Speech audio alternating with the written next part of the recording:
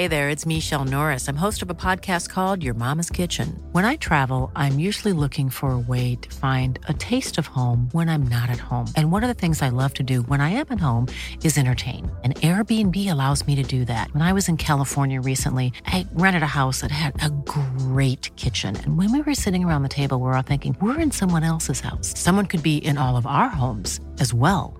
If you have a home, but you're not always at home, you have an Airbnb. Your home might be worth more than you think. Find out how much at airbnb.com/host.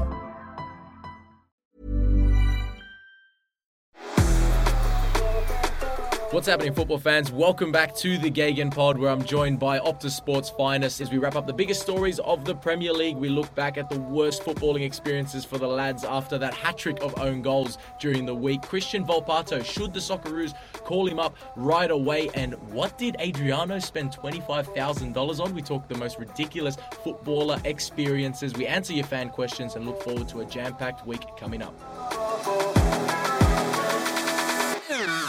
What's happening, football fans? Welcome to another edition of the Gagan Pod, and we're going to go everywhere, all around the world and different sides of football, but we've got to start in the Premier League. It was a busy weekend. I'm going to kick it off, guys, with Chelsea, who did win 1-0. The world champions returned to the Premier League. It was less than convincing, but Bridgie, I want to start with a specific player. Romelu Lukaku had 7 touches of the football, including the kickoff. As a striker yourself, now, can you blame the lack of service here, or have you just got to be looking at yourself in the mirror if you've had 7 touches of a football in a match?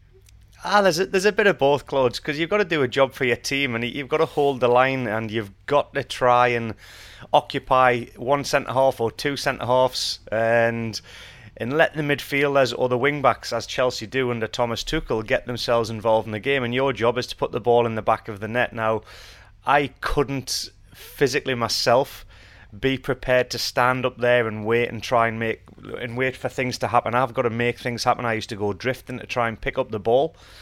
And, I really feel for him, because I think the tactics do not suit the way that the number 9 is wanting to be played. Man City don't have a number 9. They play a rotation, they drop in.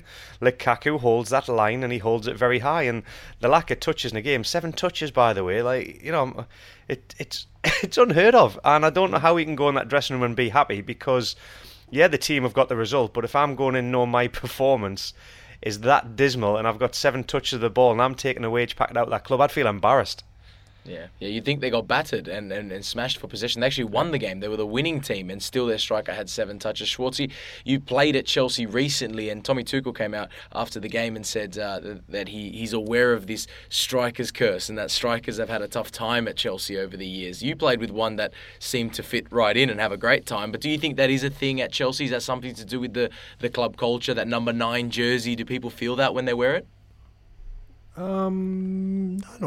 Listen, I think any club, there's an element of pressure, certainly the big clubs, on being that main man, that main focal point up front. But you would think, look, Fernando Torres struggled when he went to Chelsea, but I think there was already an element of struggling at Liverpool at the back right at the end before he moved. Obviously Didier Drogba just made it his own. Shevchenko struggled. There's a big long list of them.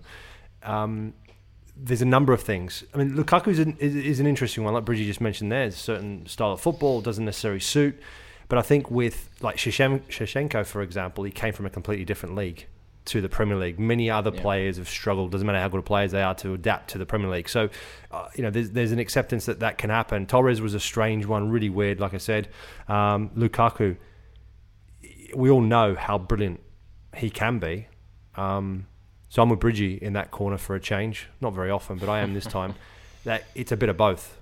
Service, the way that Chelsea play, but also a little bit, obviously, responsibility is about 50-50, really.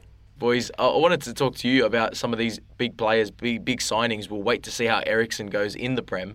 But we had a look at Optus Sport, did a bit of digging and looked at, the impact of Jack Grealish at Man City, the impact of Cristiano Ronaldo at Man United and Romelu Lukaku at Chelsea, all these new players that were bought in the summer. And a lot of them were linked with other clubs. Do you think it's possible that clubs are now signing players just because they have to? Chelsea needed to get Lukaku back, couldn't let him go to City or to anywhere else. Grealish had to be picked up by City. Ronaldo had to go to United. He couldn't go anywhere else. Are clubs just signing players so that others can't have them? I don't think they sign them because other clubs can't have them. I used to look at Juve in that sense, Claude, in Serie A, and think they tend to grab the best players that they can in their division to stop the other teams getting an advantage on them, same as Bayern Munich do over in the Bundesliga. So what I see with Cristiano Ronaldo, I think the impact he had at Manchester United was absolutely incredible. I've got to say, if you think of the goals that he got them through the Champions League stages, United would have been on a hiding to nothing this season. All right, he's had a bit of a dry spell. I think he's done fantastic. Lukaku, but Chelsea signed him not off the back of other clubs not wanting to get him. They need a number 9, and I believe that they got one of the best number 9s in world football. It just hasn't worked for him. And Grealish, again, an unbelievable player in the Premier League. He's done it consistently. He's gone to Manchester City. Competition for places is a lot harder. He was a big fish in a small pond at Aston Villa. He's a small fish in a big pond at City now. And is he up for the battle? Is he up for the challenge now?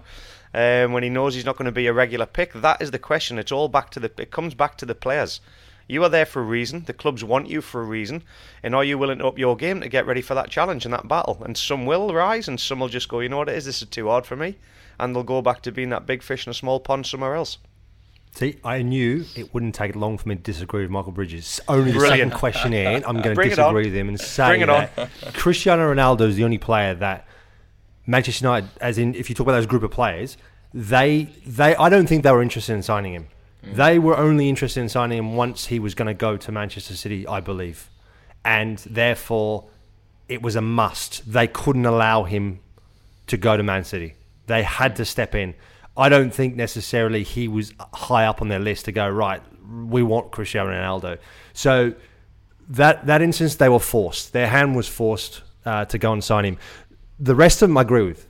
But, you know, the only thing... again, Grealish is an interesting one as well, because I don't think Grealish was a player... I know Manchester United were talking about it, but I think the amount of money that was involved, I don't think United were necessarily willing to pay that sort of money. So Grealish wasn't that high up on the list as opposed to, I think, Manchester City. Pep Guardiola has always has been quite outspoken about Grealish before he was even a City player, to say how much he admired him and how a wonderful player he is. The interesting one about that is, and I think maybe it's a bit of, we're Man City, I'm Pep Guardiola, and I can tame this player. I can turn this player into a world-class player because he's got everything, right? The big question mark about Jack Grealish has always been, for a long time, is his off-field antics. So shenanigans, totally. Yeah. And you can see it. He's already done it at City, Swartzy, and he's also impacted Foden on one or two occasions. Absolutely. So, well, I mean, listen, I'm not going to blame any other player's behaviour just on Jack Grealish, right? Because everyone else is their own man and they're responsible for for their own actions, right? So Phil Foden is old enough and experienced enough now at City to know what's right and wrong, right? So Jack Grealish is just one of those players that, from what I'm hearing as well, that it's known. Everybody knows that he's a bit of a jack lad. He likes to go out. He likes to have a good time. He sometimes gets himself in a little bit of trouble. So I think Pep probably was a bit of, look, he's so good, we're willing to take that risk, but I believe I can get him sorted out. I believe I can control him. And at the moment, I think the off-field antics have been more damaging to him than obviously he hasn't backed up on the football pitch. So you're always going to get criticised. It's an interesting one when you think about it, because I want to go back to what you said about Cristiano Ronaldo and that Man United have only bought him because he was going to go to City. Looking at the way the table stands, where United are, where City are, flying high on top, was that the wrong decision, Schwartzy? For Manchester United? Could they have just let him go to City and things might have been No, I don't think Manchester United ever could have. I really don't. I think... That's more from a marketing PR thing, right? No, yeah, but see, I think actually Manchester United could have. Yeah. The problem was, I don't think there were strong enough people in place to make that really big decision, because they would have been criticised heavily. And the thing is, I actually think had Cristiano Ronaldo gone to Manchester City, he'd be banging in goals left, right and centre. Okay. Because he would get the service, he's got the he's got the team around him. He would be scoring far more goals than he has in my opinion. I'd be interested in what Bridgie thinks. No, I think what he's done at Manchester United with the service. You think about everything has had to come via him. I don't think they haven't been playing the style of football that City do, and the opportunities that they would have created, I think Ronaldo would have doubled what he's got at Manchester United without a shadow of a doubt, because he is a clinical finisher. Yeah. Well, let's look at City, because they didn't sign Ronaldo, they didn't sign a striker. They've signed Julian Alvarez, who'll be joining them at the end of the season, but they're going to stick it out without an out 9. But they were heavily linked to Harry Kane as well. That was the biggest one. The £150 million man stayed at Tottenham, scored a double against them on the weekend. Spurs complete the double over City and throw the title race wide open, really. Before we talk about Harry Kane, is the title race now a coin flip between Liverpool and City? It is not a coin. It's still in City's favour massively, but that game, I think it's the 10th of April. The two clubs will meet, and I don't know how, but I've read somewhere that they may meet 3 times in April. And okay. I don't know whether could that be with the Champions League? Champions League. Yeah. So there's a possibility that they could meet 3 times in April. But that game on the 10th of April, when they meet each other, and Liverpool have still got a game in hand before then, I think that game decides the title. It's going to be brilliant. And the Premier League is alive at both ends of the table as well, because the relegation battle is hotting up. But that battle at the top between Klopp and Pep yet again. I told you I still fancy Chelsea, Claude, over Christmas, and they've totally fallen by the wayside. They've gone off and won the World Club Championship. I just think it sidetracked them, and Liverpool have gone on to. When you think what they've done as well without Mane and Salah, and they've kept themselves in contention, I thought they would have been the ones that dropped off. I'm delighted it is still on. I'm going to disagree again with Bridgie, right? Brilliant. And say that it's not massively in Manchester City's favour. They've got the advantage. If they beat Liverpool on the 10th of April, it's over. No, but when Liverpool win their game in hand, it's only 3. If Liverpool win their game in hand? No. When Liverpool win their game in hand, they will. Because, look, they've gone through January, like you just said, without Mane, without Salah, and they were great. So, and we all thought there was a major slip up going to happen to them because of the loss of those 2 players. They wouldn't be able to cope as well. They've been remarkable, and I think it's game on. And I think yes, definitely advantage to Manchester City, but not major advantage. And by the way, Chelsea. Who do I want to win? I don't really care actually. As long as who do I want to win? Of course, I want Chelsea to win. I don't really care who wins out of the other 2. No, not really. I just want to see it go down to the wire. I want to see a really interesting season. You know, I want it to be on everyone on the end of their seats for the whole remainder of the season.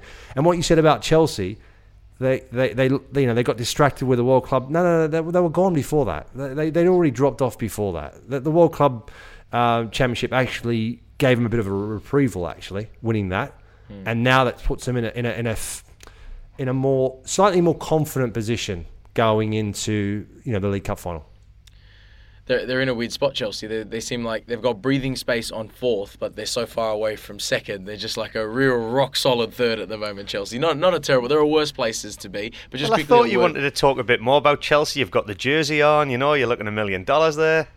Yeah, I'm rocking it. It was a solid win on the weekend, despite not playing very well. But no, we're talking title race here, Bridgie. Something that Spurs are a long way away from, but they. You always have to go low blow, don't you? Yeah. Poor Bridgie. But they had their say, right? And Harry Kane scored a double against the club that everyone thought he'd be wearing those colours this season. Could Harry Kane still be a City player next year?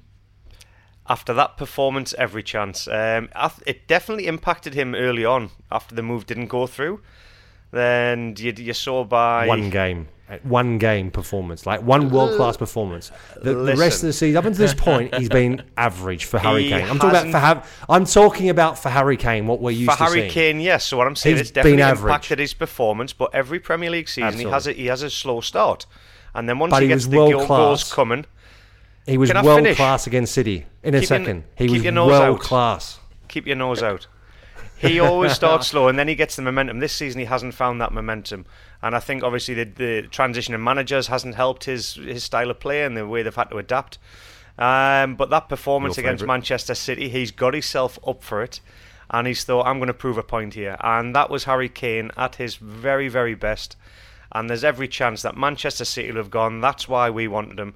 That's what we can do. His off-the-field antics will not impact because he's a true pro.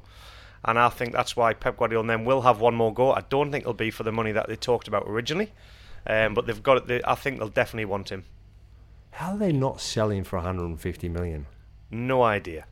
I would have driven there myself, and I'm a Spurs fan. As good as he is, right? As unbelievable a player as he is, I still don't get it. I really don't get it. Yeah. Neither do I. Watch this space. Maybe after what's happened this season, then they'd be a lot more willing to do it. But Spurs still are in with a shot. They're 7 points off Man United, who are in 4th spot. But they've got 3 games in hand because of this crazy season and the way it's unravelling. So if they can win those games in hand, they're back in with a shot. It was a huge confidence boost for Antonio Conte. But they are behind Manchester United. That's the team that's currently in 4th. And they beat Leeds, Bridgie, on the weekend. But I want to talk a little bit about United. If that was a revival, something that's going to kickstart their season, there was a goal from their captain, Harry Maguire, and there's been a lot said about him in the media, and I guess the most recent things to come out is that, yes, he wears the captain's armband, but everyone knows Cristiano Ronaldo's the one that's been taking that dressing room. There's these rumours coming out that he leads the team talks, he decides, how the team's going to go out and things like that. Look, I don't know how much you can read into this media speculation, but do you think Harry Maguire is a captain's figure? And have you experienced that before, where you've got a captain who's been undermined by someone else in the squad? Harry Maguire, has got a longer contract than Cristiano Ronaldo, let's be honest. So the armband can go to Cristiano Ronaldo. He might not even be there next season. So that doesn't give me, as a player, looking at my captain, and only could not be there the following season, that doesn't give us a lot of security. Normally, when I played as well, I'm not sure about Swartzy, whether he agrees with this, you normally found that it either being the longest serving player or somebody that was there that was, a bit more of a hard man. I had a guy called Ian Ashby at Hull. He's Hull born. He'd been there through the lower divisions and seen them up. Kevin Ball at Sunderland was a similar captain, and Radebe was more of a senior experienced player. So I've never worked under like a younger captain in my time as a player, and that's what Maguire is. Now, we don't see the inner sanctum, we don't see what he's all about, but like you say, if Ronaldo's got that presence and he's got that aura about him, I don't see a problem with other players chipping in to give that a morale boost. Harry Kane was the captain of Spurs. I watched one of his team talks and it didn't inspire me to even let out a fart, let alone listen to what he had to say. Do you know what I mean? So there's things where I just find it fascinating that some players get the armband and they haven't got that kind of aura about them where you look at them and you respect them. Kevin Ball I used to be scared of, and I used to look, and he led by example. Harry Kane does that on his playing ability. I think Maguire is under a lot of pressure. Maybe he doesn't want the armband, but at Man United at this moment in time, I don't know who I could see wearing that armband. I've got to be honest with you, because as a player, we don't see that dressing room as to who is the main man there. It's a hard one, isn't it? Because I think with United, we're only talking from afar, right? So when you talk about your own experiences and like Bridgie was saying there, you may not necessarily have the biggest name as your captain, but it's someone that either is very vocal, but also puts the shift in on the football pitch. Whether it's not always the best player necessarily, but it's the attitude, the approach, and the ability to drag people with them and all sorts of stuff, right? I think with Maguire, the problem you've got with Maguire is that his performances have been way substandard for a lot of periods of time this season, and obviously, people like to finger point, and Harry Maguire was one of those players that has been screwed under the spotlight quite a lot and been criticised heavily. But what actually stands out to me was the game. What was the game? They lost at home and they got absolutely thumped. And he said, "I'm only here because I have to be here to give an interview post match." And I think as a player and as a supporter, certainly you'd be going, "Hang on a second, no, you're representing our club captain." Yes, yeah. You're the representative. So he was shrugging his responsibilities. Yes, and that's where you kind of start to go, hang on a second, is that the right person? Can you go forward to play like that? Yeah. Cristiano Ronaldo, whether or not he should be captain or not, no doubting what he's accomplished in the game and where he's been and what he's done, but whether or not he's the right personality to lead it. I mean, I know he's captain Portugal and so forth. It's an interesting one. It really is a tough one to say whether or not someone like that should just come in and take over. I think we've found that a lot. It can have knock-on effects. I think we've found that a lot this season as well. The last few seasons as well. The clubs in the Premier League have got a lot of games if they're in the Champions League and so forth. And normally the captain is the first name on the team sheet and they play regular. But because of this rotation system and the way the game is now, it's not so easy just to have one mainstay captain that is going to play every single game, because physically I don't think the body demands it. So maybe it's a time for change where there's a few different captains or leadership groups, things that they have seen in the AFL since I've been over here, or seen in they've got different things like that. I don't know, but Arsenal is a perfect example as well. Nobody, I mean, even Xhaka refused it the other day again. So it's bewildering. It'd be interesting. It's interesting to see like Liverpool, because obviously Jordan Henderson is the captain, and when he doesn't play, am I correct in saying that if James Milner's playing, he's then captain? Is that fair to say? Yes. So they've got a lovely rotation system. They understand what they are about. That's right. So it's like the most experienced, the most senior, whatever it is, that then takes over after Jordan Henderson, right? And then I think Van Dijk's been captain as well in between. So they've got the house in order. Yes, but that's clear, isn't it? I think that's very, very clear with Liverpool, how well organised they are, how everybody understands their role and their position within the group. I think that's very, very obvious, and that starts from the top. Whereas United, on the other hand, we've seen it under Ole, we've seen it now under Rangnick. There isn't a real clear, on the football pitch, the way they play, there's no real clear direction, and that I think continues throughout. And that we see with the captaincy, we see all these. This is why we're hearing all these things coming out of the club all the time, constantly. Schwartzy, who was the best captain that you ever played with? Because you've had a few clubs. Not as many as you, Mr. Bridges. Sorry, he's asked you the question. And I'm just responding to your wildly off the mark statement, especially from you, big nose. Listen, Gareth Southgate I thought was a very, very good captain. Really good guy, very calm, very, very, very experienced, very good player, and I think he managed the group really, really well. I thought Danny Murphy was really good at Fulham, and the good thing about Fulham is like Danny Murphy was a captain, but there was a kind of a leadership group within the group. So everybody took, especially the senior players, everyone took a little bit of responsibility to make sure people stayed in check. But also ultimately, everyone understood and accepted that Danny Murphy was the captain, and rightfully so. So I thought the mix was really good and it worked really, really well. And there was a lot of respect there. And obviously John Terry, I thought, John Terry was the limited time I played with him, but just everything about him. And even though, my first thoughts when I first went there, you read all the stories, you hear all the public, all the things that go on, and you just think, wow, what's this going to be like? And I have to say, from the minute I walked in the door, he was absolutely brilliant. And he showed it, he led by example, training, preparation, playing whenever he did, even though it was at the latter stages when he was at Chelsea when I was there. Yeah, what a man. You just didn't introduce him to your missus, eh? No dinners together. Well, certainly not alone, that's for sure. Yeah, absolutely. No. And especially when you've got the same surname as Wayne Bridge, it doesn't quite mix. There's a few people I've met over the years and gone, oh, was it your missus with John Terry? No, it wasn't. No, that was Wayne Bridge. Bridgie, who is the worst captain you ever had, and why? The worst captain? I don't think I did have a worst captain. No, he doesn't want to stitch anyone, does he? No, you can't stitch anybody up. Worst captain? No, not in my playing career. I had a really, really good group. Kevin Ball at Sunderland, like I say, Lucas Radebe, the South African at Leeds United, a true leader character. Lee Clark took over at Sunderland for a period as well. Considering he was a Newcastle player that came into Sunderland, that was a huge thing. And Carlisle United, and your A-League stint as well. Pro A-League. The only thing we did have in the A-League actually that was quite interesting, Matt Thompson was the captain at the Newcastle Jets. And Matt Thompson doesn't like anything to do with football. He didn't know who was playing what day, but he was just a great leader and kept everybody together with functions and days out and things like that. But there was a guy called Luba Milosevic stopped speaking to Tomo when he got the armband. And I found it very strange, and he felt that he should have got it. Tomo left and went to Melbourne Heart, and Branko gave me the captain's armband, and then Lubo stopped speaking to me. So it was like the curse that whoever got the armband, he wouldn't speak to anybody. He'd lose a friend, yeah, and he'd been mates with everybody, and then as soon as you got the armband, it was a curse. So that's the only time I've ever come across any kind of shenanigans at the clubs that I've been with where it relates to captains. How's your relationship with Lubo these days? I don't speak to him. Yeah. No. He's down at Bondi. You see him down at Bondi Beach. Go for a coffee. Living it up, yeah.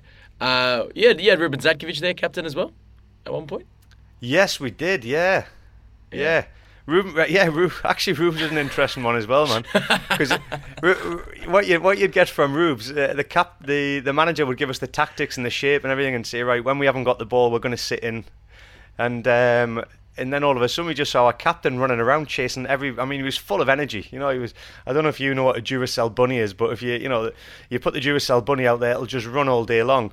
And Ruben would just go chasing and pressing everything, and we're like, hang on, the gaffer's just told us to sit in and keep our shape. And he would just run around like a madman, you know, and we totally lost our shape. We got picked off in midfield, but it looked good for Ruben because the fans are going, he's working his arse off, and we're going, hang on a minute. So, and then there was a moment when, as a captain, that we went to an army base, and we went there to the Liverpool barracks for pre-season, and it was unbelievable. Who was your manager? At the time was Gary Van Egmond. Took us to the army barracks in Liverpool and basically signed us away for 3 days. It's a bit like the SAS program that I've been watching on the the Survivor. And yeah, I'll tell you what, it was a tough few days. I was with Heskey and Caravella, and Caravella just made me laugh the whole time because he was so scared. He was trying to ring his missus. They confiscated our phones. He was like thinking she'll think I'm dead or we've had a crash. I need to contact her, and the corporals were saying, you're here for 3 days, get over it, we're going to absolutely flog you. And we did, we got flogged, and it was a test of mental and the attitude that we had to show and get through it. And it was really sad to see because the man that I thought would have got through it, as in Ruben Zakovic, he was the first one to throw the towel in after 1.5 days, and he was taken off site, and that was the biggest surprise for me because as a captain, as a leader, and seeing his work ethic on the field, the way he did that, we kind of all lost a lot of respect for our captain, and it was interesting to see how it was going to be handled come the start of the season after what went on in them camps. And I don't think the manager at the time, Gary Van Egmond, had the courage or the bravery to take the captain's armband off him and give it to somebody else, which was because a lot of the lads, we'd all lost a lot of respect for Ruben in that sense because he didn't carry us as a team in front of the army barracks men. And if you fail at that, it shows a lot about your character. That's why we love the A-League. Army barracks pre-seasons. That's brilliant. That's great. Not sure any of those methods over there in England being used, Schwartzy. You don't see those ones in the Premier League.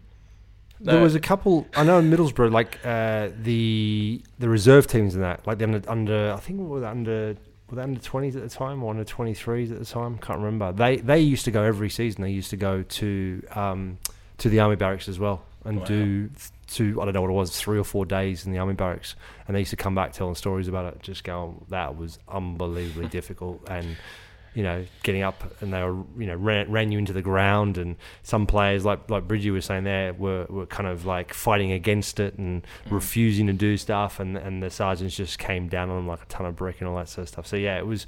But in terms of I had it in Germany when I first went to Germany. It was a long time ago, but it was like first 2 weeks you just ran. Yeah. I remember when I first signed for Dynamo Dresden, turn up in the forest. I went, right, go on, don't need your boots, just get your trainers on, get your kit on, obviously, get your trainers on and go over to the forest there. So we get there and the manager turned up, and at the time the manager was in his 60s, and he was like fit as. He was like ridiculously fit. And like six packs and all that kind of stuff. Yeah, absolutely. And he would, and massive calves. And he went, right, we're getting in 3 groups, put us into 3 groups, and we had to run to a timer. And he would, I got lapped by him. It was embarrassing. But I was 21 years old, came from Australia, you don't need to run. Semi-professional. Why do goalkeepers need to do the cross-country running? Oh, mate, you just cover your box.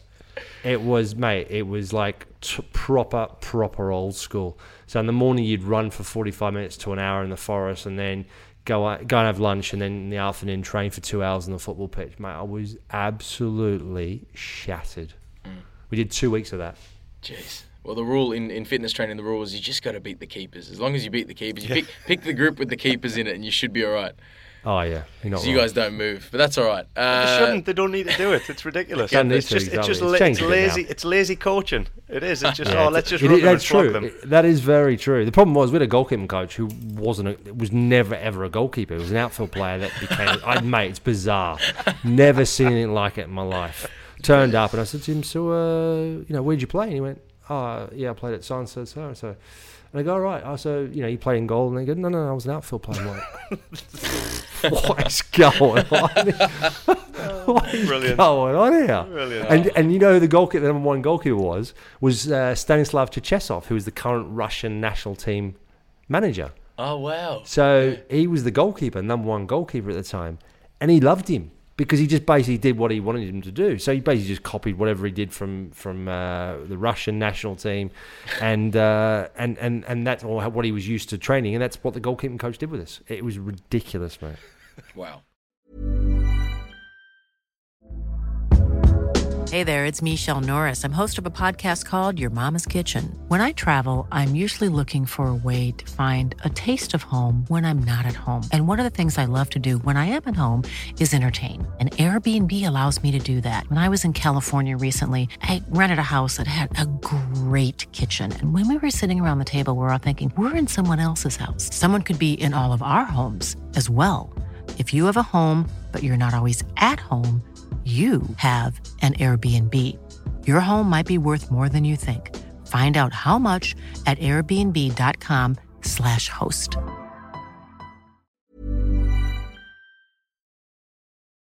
Just bad days at the office. I'm interested to hear some of your stories here because Michaela Moore, Liverpool player and New Zealand women's international player against USA over the weekend, had one of the worst football experiences. And I think we remember the Woodgate debut at Real Madrid. That one's up there as well. I think it was, penalty, own goal, red card. Red card, and then injured. That's definitely up there. This one was quite the first 40 minutes as well. 5th minute, own goal, tough start. Right, that's okay. Regather yourself, get the ball, play some easy passes. 6th minute, own goal. Now, that's tough to get over. Had a half decent next half an hour, and then 36th minute was the hat-trick of own goals. Perfect hat-trick as well. Left foot, right foot, header. And then subbed off 4 minutes later in the 40th minute. Yeah. Terrible. But, still a great player. Look, you're playing football for Liverpool. You're playing for your country. That's more than I've done. That's more than most have ever done. But we can have a bit of a laugh about it, boys. What is your worst days at the office? Bridgie? Can I just say on that, I've got to credit. I've seen the goals. 2 of them could have been avoided. The body positioning was all wrong. She knew that. The headed one was kind of, I thought, there's nothing she could have done. It was a glancing header. I've got to credit the management here, though, Claude. I've got to say, because that girl, mentally, she would have been in so much hurt after 35 minutes. 3 own goals. They didn't sub her for a performance. They subbed her to get her off because of the mental instability that would have come from this. She would have been absolutely mentally wrecked. So I've got to credit them for doing that and not leaving her out there because it would have been horrendous. But the same side of it, you do have to have a laugh. Just to interrupt though, wasn't it like over 400 minutes they hadn't conceded a goal, New Zealand? There was some period of time they hadn't conceded a goal, or 180. No, it must mean not 400 minutes. I think it was. They hadn't conceded a goal, and they obviously got thumped. Was it? You're playing one of the best teams in the world as well. Yeah. Do you know what I mean? Well, the best team. Yeah, and she's gone and got a hat trick. So you've got to have a laugh at that side of it because it is an own goal. It's a hat trick of own goals, and it's the perfect hat trick. But mentally, you've just got to be very careful what goes on because that is such a fragile state of affairs in any form of football. And have I come anywhere close to that? No, I haven't. But I have got a terrible record at Newcastle United. Bobby Robson signed me as a striker. And sadly, after so many appearances, I can't remember how many, I've got no goals. But I have got an asterisk next to my name because I did get an own goal for Newcastle United. And it was absolutely mortifying. I was in the Gallagher end, on the near post for corners. The corner went back stick. It was headed down. Came off my knee. I tried to clear it with my knee, hit the crossbar in behind the goal, and I had 55,000 Geordies telling me how crap I was. Good finish. It was a top finish. You look at what Michaela's going to have to go through now, and after a game like that, you score an own goal, you haven't been scoring, and we can laugh about it now, years later, but at the time, how do you get yourself out of that type of mental state if you've had a terrible game?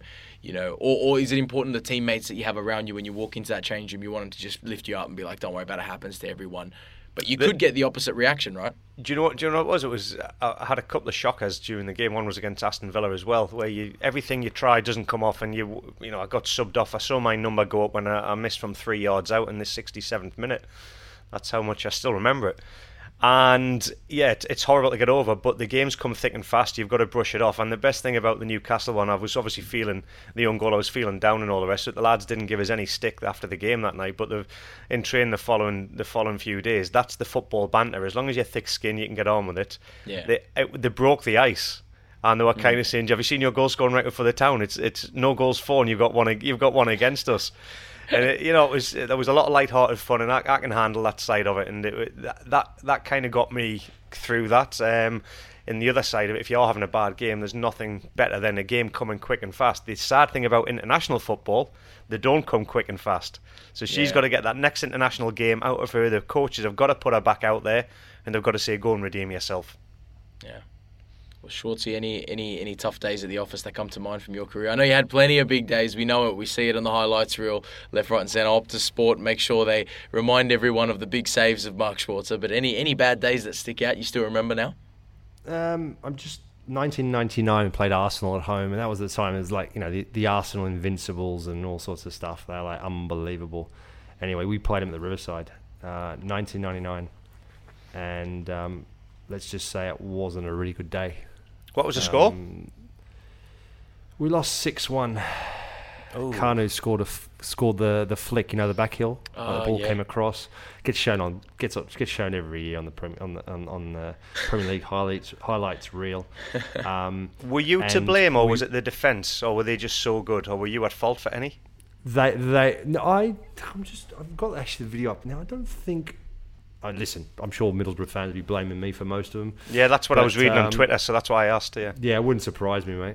I don't think so. Not from remember. There wasn't anything necessarily that you look at. I think back at and go, yeah, I had a shocker there.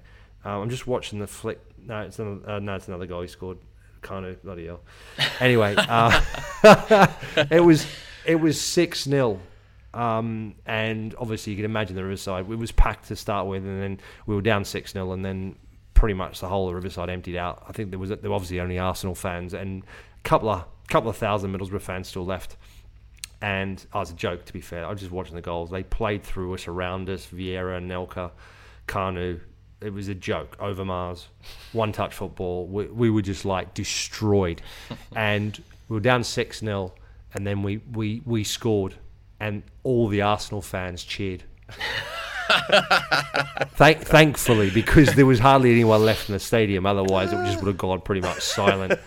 Yeah, but they actually cheered. So yeah, it was a bit of a shocker. And I suppose my last ever game for the Socceroos was a shocker. We lost 6-0 to Brazil. I mean, it was Brazil, and they only lost a couple of games. They were unbelievable. Preparation was rubbish, everything about it, but no excuses. We got absolutely humped by them. Yeah, so yeah, that as well. Those two. Are you okay, mate? Yeah, I just need a moment, mate. Just give me I don't know why you had to watch the highlights, put yourself through I'm still watching it, mate. There's so many bloody goals. Like, honestly, I've just seen the Kanu flick, and I'm just going. Claude, we'll carry on. We'll come back to him once he's finished. Honestly, and we'll try and cheer him up. I don't know why you do that to yourself. But even Anelka scored against me. And he's like 12 in this. I think he's about 12 years old in this game. Oh, good. Plenty of highlights for both of you, though, and Optus Sport always make sure to remind everyone of them. We always see those. I'm going to move on now to an Aussie that hopefully has got a bright future ahead of him. Christian Volpato came on the weekend for Jose Mourinho, who was 2-0 down in the Serie A against Verona, looks to his bench, brings on the young Aussie. 3 minutes later, he scores. He's the youngest player in the Serie A to score this season. Now, of course, after scoring a goal like that, we saw it after his debut, Aussie media starts to go to town, and we need to cap him. We need to get him to play for Australia before Italy take him. Schwartzy, as a former Socceroo yourself, do you think that that's a bit of desperation now coming out from Australian media and Australia fans? Like, he's just coming in off the bench. He's just starting to make his mark. Are we in the position where we have to cap players like that, or just leave it and let it be? Look, the interesting thing about it, I always find, is that it's not like he's only just played his first game, right, and scored. I'd like to think and hope, and I'm gonna put my neck on the line saying they've definitely been in contact with him. They've definitely spoken to him about future and everything else, and where his head is, and what he wants to do, and what does he feel. And ultimately, yes, there is a little bit of discussion sometimes when someone has dual nationality, to talk to him and go, listen, we would love you to play for Australia if that were to be the case, and bloody hope they would be thinking that, and be saying all the reasons why they would want him to play for Australia. Not that he should need to be convinced, but what I'm saying is you should be making him feel a bit like Lukaku. Make them feel like they're wanted and they're respected and everything else. And ultimately then the kid has to make the decision himself on who he wants to play for. You know, if he wants to hold out and play for Italy, then so be it. And I don't think very much is going to change his mind. But you hope we get to, you know, these guys, hopefully they have enough ambition and desire that they want to desperately play for the Socceroos, hopefully. Bridgie, you've coached a lot in the NPL and you've coached these players, as well as playing in the A-League, but you've coached these players that might have fallen out of the system before, or might have been dumped by a Jets, a Mariners, Sydney FC and the rest. That was the case for Christian Volpato, right? That's what made so much noise, was the fact that he was dumped from the Sydney clubs, deemed not good enough to stay in the system, went to Italy and he seems to be good enough for Jose Mourinho. Can that affect a player's want, even though it shouldn't really have anything to do with Graham Arnold, it shouldn't have anything to do with the national team, but can that affect a player when they've been maybe rejected by one system, welcomed into the Italian system? Could that play on their mind when they decide who they play for? Without a shadow of a doubt. And what I respect is that, you know, you haven't let some negativity get in the way or some setbacks get in the way, and he's taken up on himself to try other opportunities and get the determination, the mindset to go again. You know, it took me 3 attempts. I got rejected at Sunderland, rejected at Middlesbrough, and made it at rejected at Newcastle, rejected at Middlesbrough, and then made it at Sunderland. But you know, it was bloody tough to get over them years of thinking that you weren't going to make it as a YTS or get the opportunity, and just to knuckle down, work harder, and go again, and be in the right place at the right time.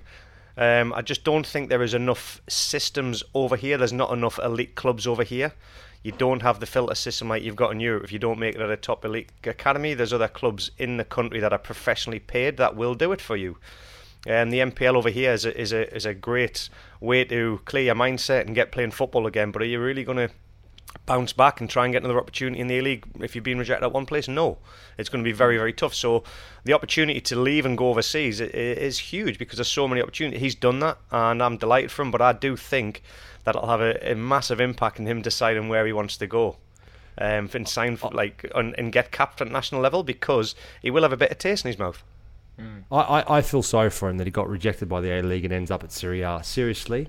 Like, how low do you have to go? That you have to go to the Serie A and play instead of the A-League. Not all kids get that opportunity, Swartzy. And he's been very lucky, and he's had to work damn hard. I feel for him that he's been rejected by the A-League and he had to traipse all the way over the other part of the world and go to Serie A. I mean, seriously. Like, I feel for him. That must have been really tough. Yeah. No, all jokes aside, absolutely brilliant. Like you said, Bridgie, it's absolutely brilliant. The kid rejected, but rolled his sleeves up and went, nah, you know what? I'm going to prove you're wrong. And proved everybody wrong. That's what I love. I love the fact that he's had the gall to do that. Yeah. And the mindset that's and the what advice. We want. That's what we need. We need that for Socceroos players. We need players to have that hunger, that determination, that desire to prove people wrong, and go, you know what? If I'm not good enough for this league, I'll go somewhere else and show people that I am good enough to play. I hope he plays for Australia. And surely he doesn't have to prove anything anymore. Surely he's proven already that he's good enough, certainly to be seriously in contention of being involved in and around the national team setup. I mean, it's Roma. It's in Serie A, for God's sake. And if you've impressed Mourinho, you've done wonders there anyway. Because I think he likes an Aussie. Let's be honest, he likes an Aussie. He got sent off after that bloody incident as well, didn't he? He did. He knows his football, Jose Mourinho. Not only did he boot the ball in the crowd, get a red card, but he made a few gestures to the referee, a few phone call gestures, because the referee's father was part of the match-fixing scandal 15 years ago. And Jose Mourinho knows that. Nobody's safe. He's on top of everything, eh? Yeah, nobody's safe around him. Yeah. So I guess the last one I want to wrap that up with, though, Volpato, after scoring, and I'm trying to find out exactly how many minutes he's played in the Serie A this season, but it isn't too many. But you think he would be ready to feature for the Socceroos right now, Schwartz? Because that is the standard of the Serie A. We don't have enough Socceroos playing at the top 5 European leagues. So if one is even good enough to get on the park in those leagues, he should be in the squad. He's got to be integrated in the squad without a shadow of a doubt. Yeah, 100%. Yeah, 100%. Doesn't mean he's got to start. If you're No, exactly. If you're playing on the top leagues in the world, you're in and around that top leagues of the world. You've got to be. We're not the Socceroos from 10 years ago, 15 years ago, whatever it is, that we've got top class players playing in every top league around the world. We don't. Yeah. So absolutely. Okay. There you go. You've heard it here first. Let's watch this space very closely. I will say I saw a video pop up on social. I don't know exactly where I saw it, but it was his agent, his coach from Australia, going to visit him, and I saw him dressed in an Italian tracksuit, and I'm pretty sure he had his initials on the tracksuit. Now that's usually when you've played for a youth squad or you're training with a youth squad or something. So I think if Australia need to move, they got to move fast. Let's see what happens. We're gonna have a bit of fun now, gents. We're gonna talk about. Hopefully he sticks clear of all this rubbish that we're about to talk about. Hopefully he keeps his eyes on the prize and focuses on football. But not every player has done that in Serie A history. We're going to talk about Adriano. What a player he was. A cannon of a left foot. He was a cheat on the video games as well. He was. Everyone loved him. Everyone loved using Adriano at Inter. Right now, he's kind of fell off over the last few years of his career, and he spoke about his challenges with mental health, having so much money, so young, being away from his family. Went back to live in Brazil in 2015. He spoke in an interview over the weekend. In 2015, he almost had to move back to French football, and it fell through. The transfer fell through, and so to kind of get him through his sorrows, he spent the equivalent of 25,000 Australian dollars on 18 sex workers. And he hired a room in a hotel, and he partied away for the weekend with these women just to get over the failed transfer. And he ended up getting a transfer to Miami, where he finished his career, which seems like a troublesome city for a man like Adriano to end up finishing his career at. But it just got me thinking, gents, we've got some people on this podcast who clean as a whistle, right? But what are some of the most ridiculous stories you've heard? That's the most footballer story I've ever heard. What are some of the most ridiculous ones? Either the craziest purchase you've made as a footballer when you were younger, or one of your teammates? I'll set it off with the craziest purchase that I've ever made, because I love my cars, and okay. I've wasted a lot of money on cars over the years, because as soon as you take them out of the showroom, they lose the attraction. And at Leeds, we had made sure every one of the boys got a different car. And nobody got the same car, so we could literally swap keys and drive around in different cars, because we had this insurance policy that allowed that to do. So, it was that we were known as the car club there. That was a good little cultural thing. But I went over to Ireland one weekend, over to Dublin, with Robbie Keane, his best mate and my best mate, and we went out Saturday all day in Ireland. Went out all night in a place called Lily Bardello's on Saturday night into Sunday morning, and unbelievable weekend. Like, the Irish know how to party. And we've had a Sunday session just to try and get over the thing. We had a Sunday flight home, and we had to train on the Monday morning. So it was a good international break. We got the weekend off. Keano wasn't playing for Republic of Ireland. So fast forward to Wednesday, and I'm at the training ground, and just in the dressing room, and my phone goes, and it was my wife, and she was like, I think it was about 9 o'clock in the morning. She went, "Have you ordered a fridge? Have you bought a fridge?" And I said, "A fridge? I haven't bought a fridge." She said, "Well, there's a delivery van outside with an unbelievable retro Coca-Cola fridge. And it's got your credit card details on it, so I know it's yours." And I was like, "Hang on a minute." I said, "Where was it bought?" She's gone, "Dublin." And I went, "Right, hang on." So I turned to Keano and I said, "Robbie, did I buy a fridge at the weekend, mate?" He said, "I don't think so." And as soon as I mentioned Coca-Cola, he went, there was a Coca-Cola fridge in the shop window and you went and bought it." I've got no recollection of buying that bloody fridge, but it came, and when I saw it in my house, I was like, that looks amazing. So when we came to fly over to Australia and move all of our furniture over, I'm probably going to get done but now by the Australian government. You're not allowed to bring certain things into the country, and one of them was the fridges, because of the gas or something. We had to get it changed, and I remember saying to the guys, this fridge is coming. Because of the story, I told the delivery men, they're like, "That's amazing, you were so drunk you can't even remember buying a fridge, man, this is brilliant." They packed that at the first thing they put on the freight, so that if the customs were going through and having a look at all the other furniture, everything's sweet. I've got the Coca-Cola fridge here in Australia with us, man. It's got such a good story behind it. Biggest waste of money I've ever, whatever I spent, I can't remember, but yeah, I can't even remember doing it, and that's how Dublin catches you. Wow. News break. Bridgie's just been arrested and he's going to have to pay back a whole lot of fines because he's imported a illegal fridge and the fridge has been confiscated. So next week, Bridgie unfortunately won't be with us. It's got new gas in. It's got new gas in now. Send him home. Well, I'm sure your wife prefers your purchase, a fridge, rather than what a good old Adriano got up to. Yeah, Shorty, any exactly. ridiculous footballer. I know you're a very responsible man. You wear your glasses here on the podcast, and you're a philosopher. You're a philosopher of football now. But I've seen long hair, young Schwartzy. Did he get up to any mischief? Not really. I didn't. Keepers are boring. Yeah, keepers are a bit boring, aren't they? Oh, righty. You don't want to hear my story then? Yeah. Come on. Prove us wrong, Shorty. No, it doesn't actually relate to me. But other than when I was at Middlesbrough, obviously played with some characters at Middlesbrough, Paul Merson, Annie Townsend, Ray Parler, and then, of course, Paul Gascoigne. And remember one time at training, well, actually a number of days at training, Gazza would turn up at the training ground. And more often, for whatever reason, it just so coincided a lot of times when I was arriving at the training ground.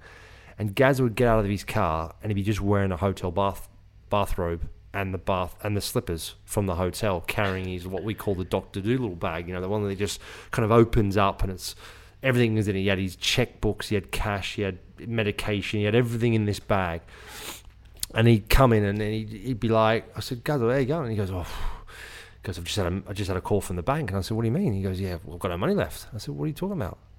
Because we just had payday, right? And he goes, well, he said, I love my Harley Davidsons. And he goes, so we went to the Harley Davidson shop. I think it was in Newcastle or somewhere like that. Yeah. And he goes, so I decided I wanted to buy a Harley Davidson. But he goes, I was there with my mates and Jimmy Firebellies and that. And he goes, I couldn't just buy one. So he bought 5. It's just like, I want to be mates with Gazza. What are you doing? Like, he goes, I don't know, it's fine. Like, it's ridiculous, honestly. Yeah.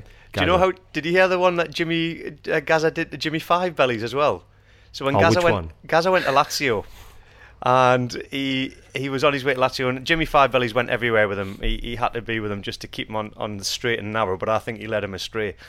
But Gazza, as a prank, this is when you talk about losing all your money. Gazza, as a prank, decided that he would get Jimmy Five Bellies a flight to come and be with him over in Italy. So Jimmy Five Bellies sits on the plane at Newcastle, and they're about 8 hours into the flight. Bearing in mind Italy's an hour and a half from England. And Jimmy turned to the stewardess and says, "Excuse me, love." He said, "How long before we land in Italy?" And she said, "Italy?" She said, "What are you on about?" She said, "You're on your way to Dubai." And so he was like, "Dubai? Have I gotten the wrong plane?" So she had a look at his ticket. And what Gazza had done, he bought him a round-the-world trip in 7 different destinations before he got to Italy. So he had to do the whole world around, back past England to get to Italy. How do you not even know that? Honestly, how does he find his gate? Jimmy had never flown, and he'd never left England, and he'd never left Newcastle. And Gazza thought it would be a good prank, about 25,000-30,000 quid's worth, just to get a prank on his mate to send him around the world. Do you know the story about Jimmy Firebellies when he got into trouble, didn't they? Because Gazza was mad about his high-powered air rifles, right, and shooting rabbits and birds and all sorts of stuff, right? He was mad for it. So him and Jimmy went out one night, and Jimmy was in the back of the car in a massive big spotlight. And then they drive in the countryside up in a rural, like sort of northeast area, and they would spot animals and they'd shoot them, right? And anyway, someone came across them doing it, and obviously must have said something to him, had a go at them, and Jimmy flipped out a bit and chased him down the street with the air rifle. And obviously they're well known, right? So they go to the police, report it. Jimmy gets arrested. He's in trouble. I think he actually did some prison time, right, for it. So he gets out, he gets released, and he's wearing a tag. So he's under he's under curfew. So he has to be home at a certain time of the night. Like I think I don't even know what it is. It's 6 p.m. till 6 a.m. or something like that. I don't know, something like that. And Gazza used to go, right, we're going to go tell him stories. Go like, we're going to go tell him a lie. We're going to go down to just down to Middlesbrough, whatever it is, because he's living in Sunderland. So he'd get in the car and he'd drive on the motorway, and he'd just keep driving. And he would try and go as far as he could until he ran out of petrol to try and keep Jimmy from not being able to get back in time before his curfew was done. They used to do stuff like that all the time. And he used to come back and they used to tell the story. Like Jimmy would come and train and like just telling the story about what he had to do to get back and try and get back on time because they ran out of petrol or they just dropped him off, went to the toilet and Gazza just took off and left him at a services midway down the motorway. Jimmy sounds like the most gullible fella I've ever heard. Yeah, it's just. I think he played up to it as well. Obviously, I think it was just one of those things. I mean, there's another better story than that. Is that they had a bit of a session, and obviously the drunker they became, the more stupid the games became, and they would get a lighter. And the metal bit on the lighter, so they'd turn the lighter on and just hold it there, and the metal bit around the lighter would get really, really hot. So they basically Gazza bet Jimmy to hold it on his nose for a couple of seconds, and how long he could hold it on there, and he'd give him money for it. And he did it, and he did it, and he just it burnt him obviously, and he let go, and he went no. He goes, well, pay me money. He goes, no, you didn't do it long enough. You got to hold on there for 10 seconds or something like that. And he did. Came back to training 2 days later or something. He had this massive crater on his nose. Oh, God. And the doc just went, what is going on there? He says, what have you done? And he told him the story. He says, Jimmy, you're absolutely mad. You may even need plastic surgery. You got medication, antibiotics, all this. I've got enough money off Gaza from last night to get the plastic surgery. Mate, he did it. It started to get better, and then 3 weeks later, same thing. They did it again. Great player though. Gazza. Who, right? Jimmy? No, he was useless. No. Gazza. I've heard the stories. For all that, I've heard the stories, but that's brilliant. That's what we love. We love that story time, and even if you were Straighty 180 Schwartzy, you've got plenty of stories. I've got another one, but I'll save it for another show, which is a good one as well. Okay, save it. We should just have a story time. I just want a story time episode eventually on the Gagan Pod. Let's wrap it up. We've got a couple of audience questions, one each for you guys. First one is for Bridgie, and it was. The A-League is always ahead of the pack when it comes to VAR because there's been a few occasions where we've mic'd up the referees. Recently, the A-League's put up a video where you could hear the VAR conversation between the referee and whoever was upstairs. So Elijah's asked you if VAR would be more accepted around the world if we could hear the referees, let's say in the Premier League. What do you think about that one, Bridge? I think it's a no-brainer. I thought it was fantastic that you could actually hear what was going on between the guys in the VAR, so you've got more of an understanding of what they're seeing, because football's all about opinions. I still see VAR decisions when I think, hang on, how have they come up with that conclusion? Yeah. And what I really like is, when you're watching the Super Bowl or the NFL, you actually hear and they come out and tell you why. And I've seen some footage of what they've done in the A-League. I believe it's a no-brainer. I think we are trialling it and testing it for the Premier League like we did for the VR in the first place. I think there's about 7 or 8 countries guinea pigging it again. And I think it's a way to go. Fans need to know, and I'll tell you what, the players and the managers want to hear it as well, just so they've got a better understanding. You only like it on the NFL because you just don't know the rules. So you want someone to tell you why they've made a decision. Do not have a go at my knowledge of that game and ice hockey, mate. Ask me about baseball, I wouldn't have a clue. You ask me about American football or basketball or ice hockey, I will put you in a pipe and smoke you, mate. That was my childhood. I know. I'm not proclaiming that I know anything about NFL. I'm not saying that. Don't go after people's integrity when you know nothing about it yourself, because I know everything about that sport. You just said you like it because you get told why they make a decision. Do you know who Dan Marino was? You don't understand the rules. Do you know Dan Marino? Do you know Joe Montana? Yeah, I do. Oh, there you go. Not personally. I know who you're talking about. But I know who you're talking about. All right, before this gets ridiculous. I've met him, though. I've met him a couple of times, that man there. Yeah, your mate Pele. Bridgie, thanks for that answer. Last one, Schwartzy, we go to you. Good question from Isaac Seaton. Isaac, fan of the podcast, says, who do you think will be the next Aussie to start a Premier League match? I've got no idea at this stage in the moment in time. I'll tell you who it would have been before his injury, Harry Suter. Yeah, probably, Probably would have been. This moment in time? Yeah, probably still Harry Suter, who's probably the closest to it, even though he's probably however many months still away from being fit. Riley McGree? Okay. If Middlesbrough get promoted? Yeah, possibly. Yeah, quite possibly. Yeah, listen, you never know as well. If once Fulham get promoted, there's Tyrese Francois who's playing there. Whether he's still at Fulham in the off season, come the start of the season because his contract is up, is another thing. But yeah, unfortunately, I can't really answer that one because we just don't have, at the moment, anyone really on the fringes or on the verge of. Would anybody playing. take a punt on the goalkeeper that's in Japan, Langerak? I don't think. You don't think he would go? No, I don't think so anymore. No, I think he just seems. I think with Mitch, which is interesting, is that I think Mitch has found his place. He's found his team. He's found his place. He's played incredibly well. He's been brilliant when he's been playing there since he's arrived.